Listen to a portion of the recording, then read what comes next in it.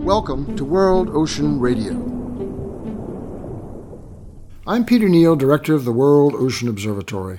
In the ongoing World Ocean Radio series on rescue, we have made bold to outline a series of changes and improvements that put forward a new set of principles, operating strategies, and financial instruments that combine to create a new sustainable ocean economy.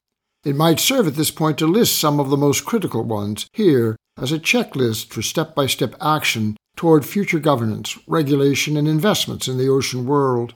A first step requires recognition and removal of outdated policies and systems such as remove subsidies, incentives, tax preferences, and relief for oil and gas exploration and other natural resource extraction. Remove subsidies for fishing boat fuel and ship construction. Increase monitoring of fishing areas, inspect catch, enforce quotas, remove illegal gear, and adhere to regulatory requirements already in place. Respect national laws and prosecute evasion of taxes through exemptions, serially flagged vessel registration, interlocking directorates, and offshore corporate registrations. Assure the survival of artisanal fishing in coastal communities. Supervise and expand existing marine protected areas, and investigate and prosecute the documented violations of fishers' rights. A second step requires application of new methods and regulatory frameworks, such as define, enact, and apply new treaty-agreed practices through vessel identification and tracking by GPS and satellite. Increased number of independent observers aboard to oversee catch, bycatch, and conformity to environmental and social standards. Create a standardized traceability system as starting point to physically track fish from catch through dockside sale, through wholesalers and distributors, to restaurants and individual consumers, to create a trustworthy sustainability chain for marine products. Maintain independent agencies to monitor the product flow, identify violations, and communicate unsustainable practices and practitioners to the public.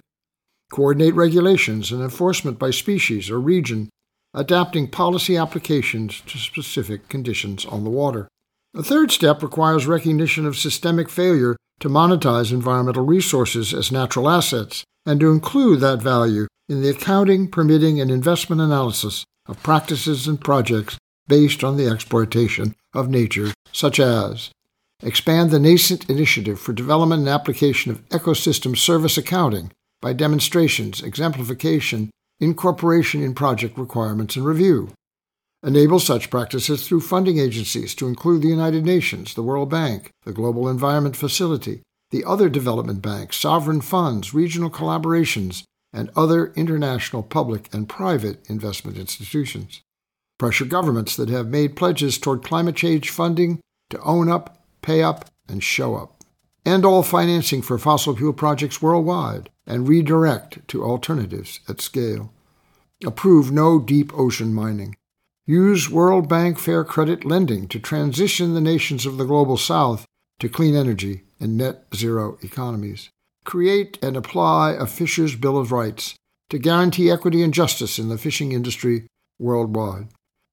A fourth step requires that the international conversation move beyond the conventional processes of the past toward new principles and perspectives, such as expand support of ocean and climate science research, set standards and invest in responsible aquaculture to supplement sustainable fishing, accelerate further development and implementation of ocean policy and law through proposed treaty ratifications and a substantial updated revision of the United Nations Convention on the Law of the Sea. Innovate and apply ocean literacy education at all levels worldwide. Amplify ocean communication to engage the public and generate political will. These are not all the steps to be taken. There are more, and all of them are difficult in the face of inertia, complacency, the power of vested capital, and resistance to change. But every day, the evidence of crisis on and in the ocean becomes more real and affecting. Every day, from this day, it is essential that we move forward with focus, commitment, and determination down the path of rescue.